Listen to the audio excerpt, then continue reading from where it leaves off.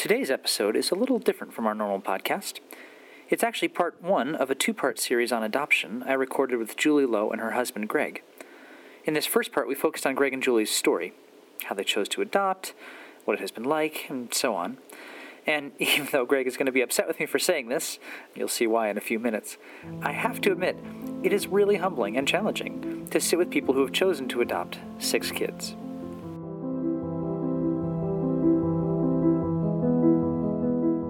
You are listening to CCEF On the Go, a podcast of the Christian Counseling and Educational Foundation. Here at CCEF, we are committed to restoring Christ to counseling and counseling to the church. You can find our podcasts, books, articles, videos, and more resources for Christ-centered pastoral care at our website, ccef.org. Welcome to CCEF On the Go. I'm your host, Alistair Groves. I'm a faculty member here at CCEF, and I direct the School of Biblical Counseling.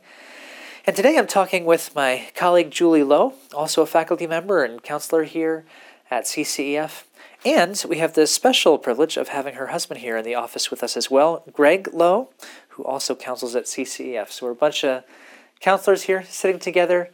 And what I wanted to do today is actually to have a conversation with you guys a bit more personal. Often we talk more sort of counseling topics. How do you help people? Today I just want to hear from you guys, particularly about your story of adoption.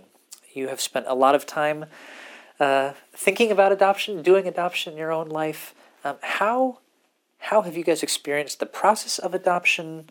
How many kids do you have? What has been the process for you? Where are you at now? Just share a little bit, if you would, about your story of adoption.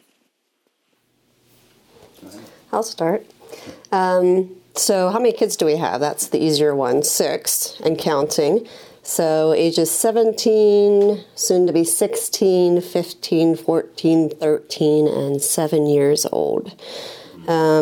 We actually started fostering before we got married. I started fostering, so our 2 daughters were our foster daughters. And when we got married, they were our flower girls at our wedding, got to walk down the aisle with us, and it just happened to be the timing that we also found out we'd be able to adopt them at the same time as well. So it was a really neat way of talking to them about how God literally was bringing us together as a family. He brought them a mom, now he's giving them a dad, and they would jump in and go, yeah, God knew you needed kids. And so, instantly we went into marriage with 2 girls. Did you already know Greg when you started fostering them?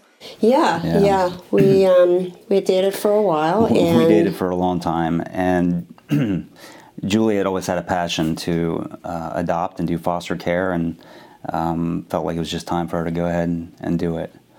Yeah.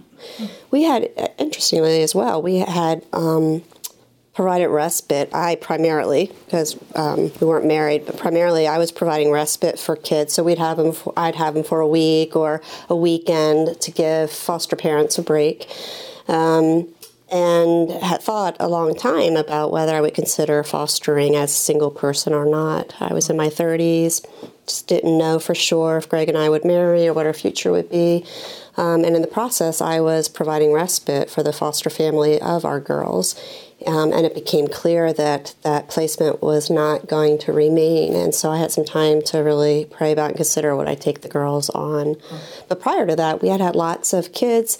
They tended to be older kids, minorities, kids that Greg and I would take to the Phillies game or take to the movies. And so for us, it was kind of, even in our dating, it was a natural extension of, why wouldn't we want to do this? And we were both counselors. We weren't afraid of kids with behavior struggles or past, and really had a heart for kids that were hard to adopt. So we always presumed we'd have a very multicultural home.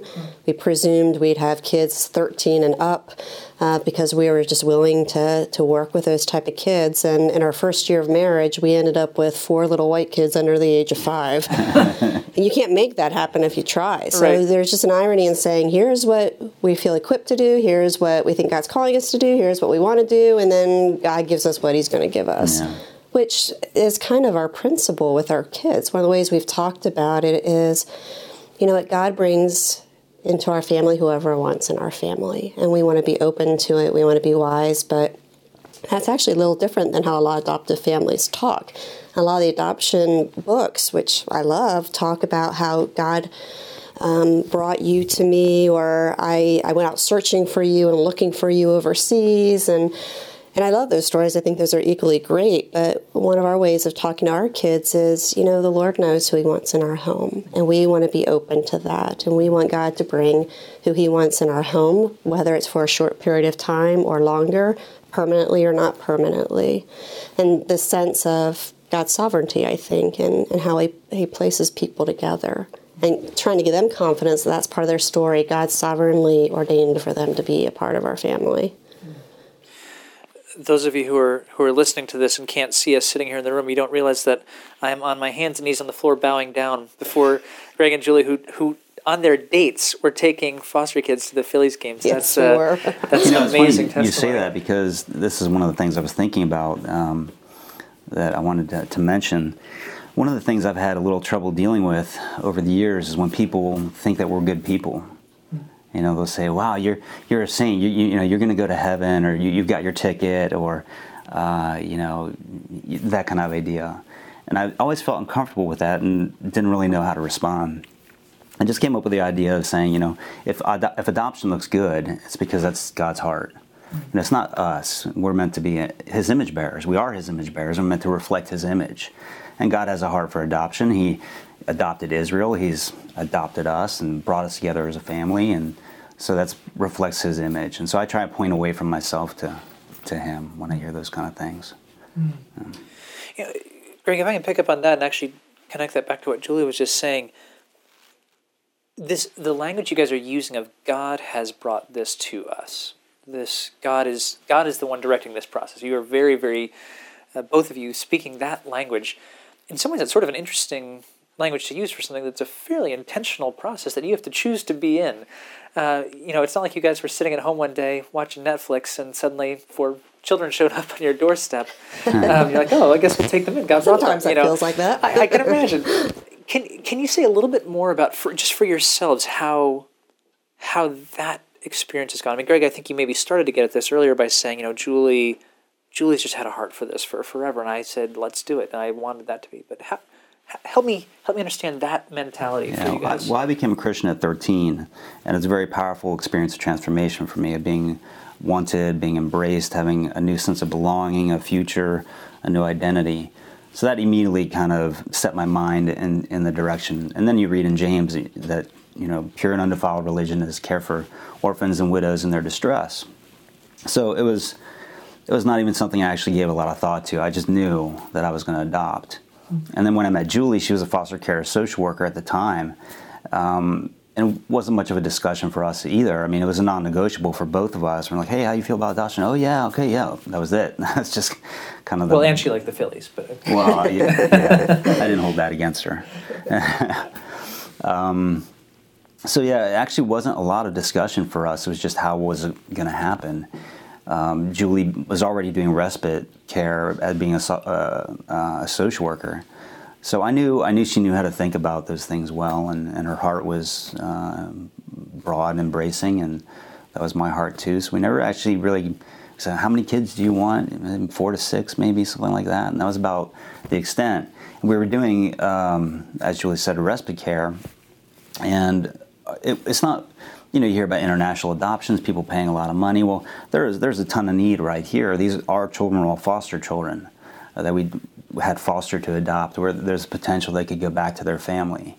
So it was a little anxiety producing at times, and trusting God's providence and that He's going to bring the children to us that He wants to have in our home, like we said, with always the chance that they could have left. So just letting God lead and trying to be obedient and love the people around us. And so, I don't know, what do you think?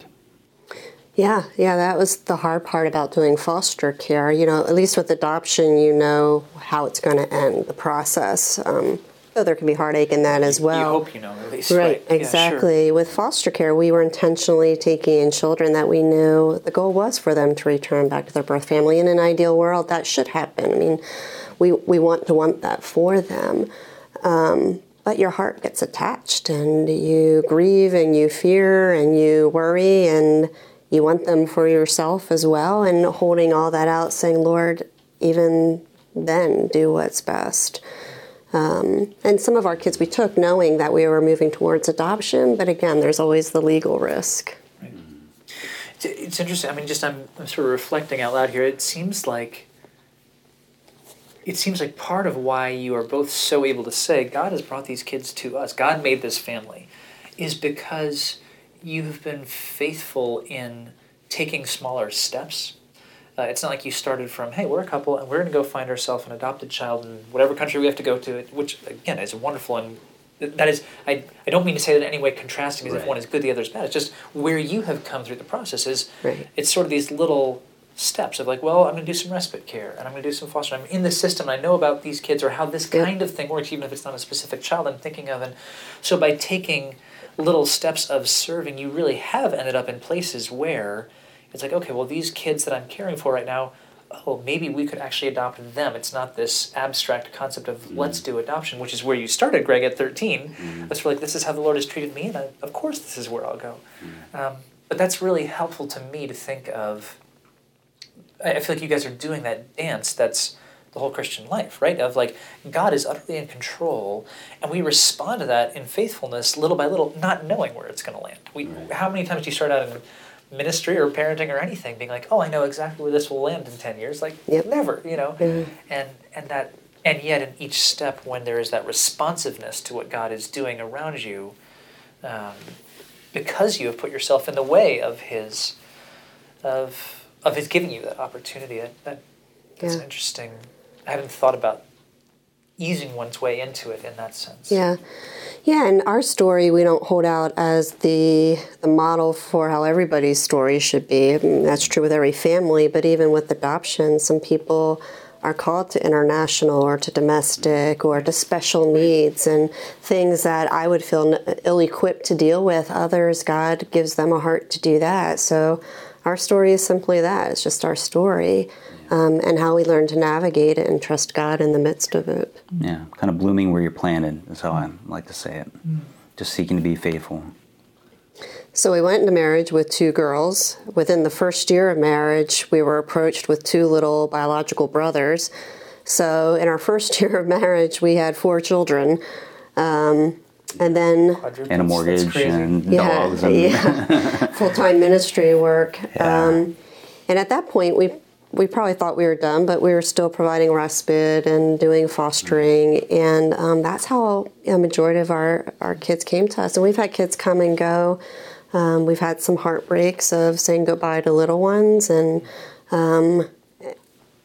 just continue to say, all right, well, God knows who's going to be in our home.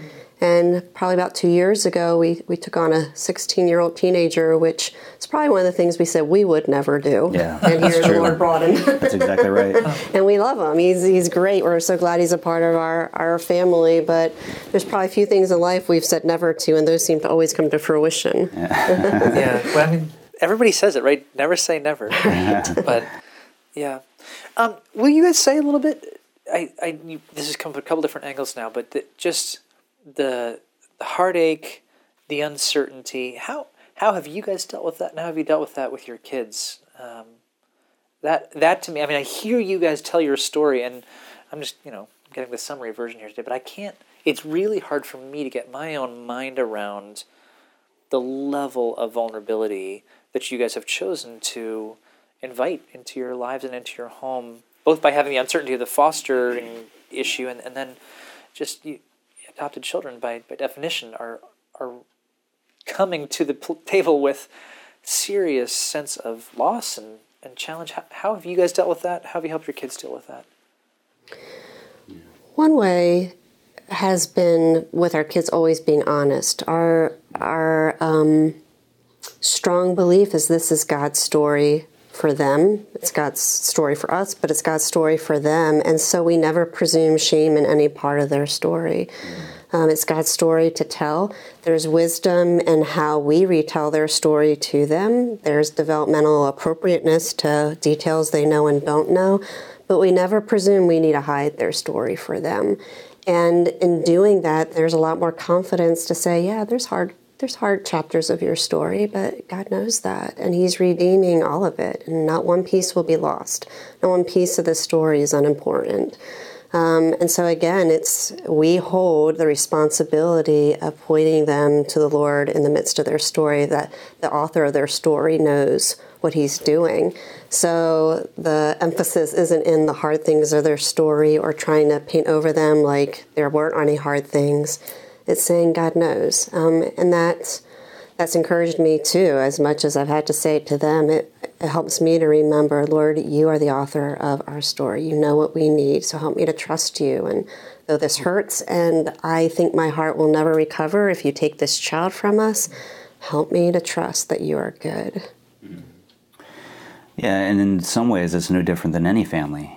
God brings natural children into your family and they have struggles or they don't. Some are gifted in some ways, some struggle in some other ways, and you don't know the future, and you're just called to love them and show them the need for Christ and point them to Him as their Savior. And yeah. So I have to confess, I think there are multiple times when we didn't know if we'd be able to adopt our little guy, Connor, he's our youngest, and I'd pray and I'd feel the frustration of what parent has to worry about this child being taken from them, and how hard that was as a foster parent potentially moving toward adopting, to think I've fallen in love with this little one and God could take him from me. That feels so unfair. Yeah. I mean, but also there's people who've lost children who continue to struggle with that exact same kind of fear. How would I survive? Should this child may not be here, be taken from me?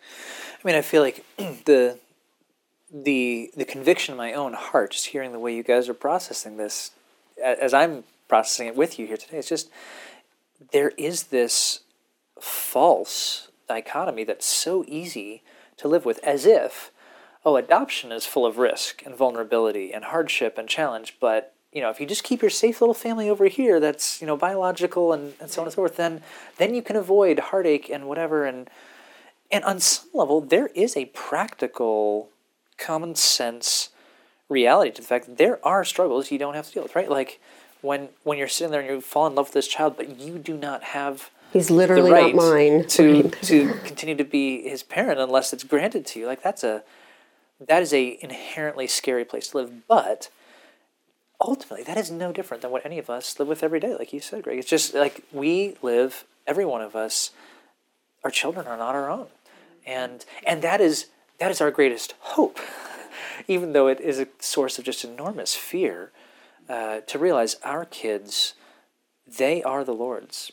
And whether they're our biological children, adopted children, foster children, children in function rather than children formally, children whom we have lost to death or miscarriage. I mean, the list goes on of all the different ways that you can interact with those you would consider your children.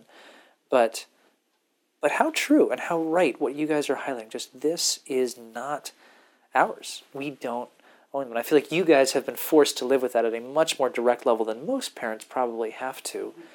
And I just so appreciate the challenge of that to my own heart today of, will I live as if my children truly are a gift to me to which I do not have a right? Especially at 2 a.m. when you're up with them and they're sick and they're fussing and whining. Am I going to treat this child as a gift? And it's a privilege to get to have this child in our family that the Lord has constructed. That is, you're rearranging my mental furniture today, and I really appreciate it. Greg, would you be willing to just pray for your family and for all those who are listening in as they think about their own family in light of the conversation? Yeah, let's pray. Lord, we thank you for all this discussion. I pray that we would consciously live in the way that Alistair was just saying, that we remember that more and more, for we forget and we get caught by our own agendas for what we want our family to look like and what we want to happen. But may we all remember that truly we're called to work ourselves out of a job as a parent to help our children be self-aware and to know their need of you, and look to you for life. So as this information goes forth, I pray it would be a blessing to people and come to know you more deeply as a result. In Jesus' name, amen. Picking a resource to offer as a follow-up to today's episode was easy. We just did a panel on adoption with 4 couples at CCEF who have all adopted. The panel was at our national conference. And it was, from my perspective, the best panel we have ever had at a conference.